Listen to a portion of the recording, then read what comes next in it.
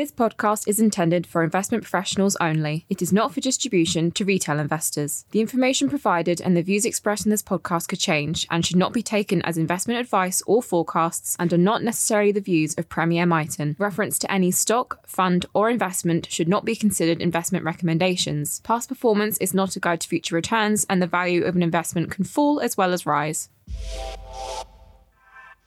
You are listening to the Perspective series from Premier Miton, a regular podcast on investment views from Premier Miton's macro-thematic multi-asset team. I'm Anthony Rayner, co-fund manager with David Jane of Premier Miton's range of macro-thematic multi-asset funds. In this series, we provide our personal views and individual perspectives across a broad range of investment-focused topics based on over 50 years of combined investment experience. The Japanese yen hit its lowest level against the US dollar in 32 years last week. Another sign, if we needed one, that not all is well in markets. There are a number of trends that have been clear and consistent this year. Traditional risk assets like equities have been trending lower all year, while corporate bond spreads and emerging market government bond spreads have been trending wider this year too. The source of friction is uncomfortably high inflation, not just leading to higher US official rates, but to higher rates along the US government bond curve, which in turn has fanned out to blight other assets and other geographies. In a way, nothing has changed, but everything has changed. Just like Fed policy was at the heart of quantitative easing, which inflated financial assets, so it is at the heart of deflating financial assets this year. More recently, we've seen material intraday, within a day of trading, moves in the S&P 500 reflecting lower liquidity and economic volatility. So while most assets are suffering, with the notable exception of the US dollar, key has been how they are suffering relative to each other and relative to their history. As long as inflation is uncomfortably high, so the key expression of risk will be through government bonds.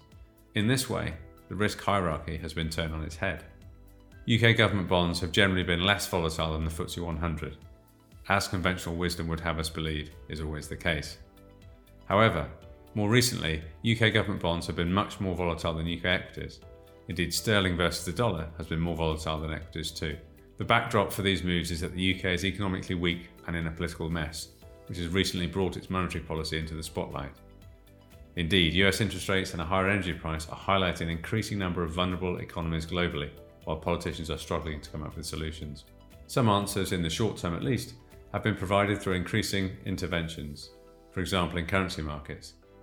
This has a number of implications, most obviously that fundamentals are being muddied, but also that policymakers are exposing themselves to failure and loss of credibility. If this happens, fundamentals will freely express themselves, most likely in dislocating fashion. Policymakers will be hoping that markets can muddle through. Thank you for listening. I hope you found this episode interesting. Look out for other episodes in the Perspective series, and to find out more about the macro-thematic multi-asset funds managed by myself and David, please visit premiermiton.com/macro-thematic.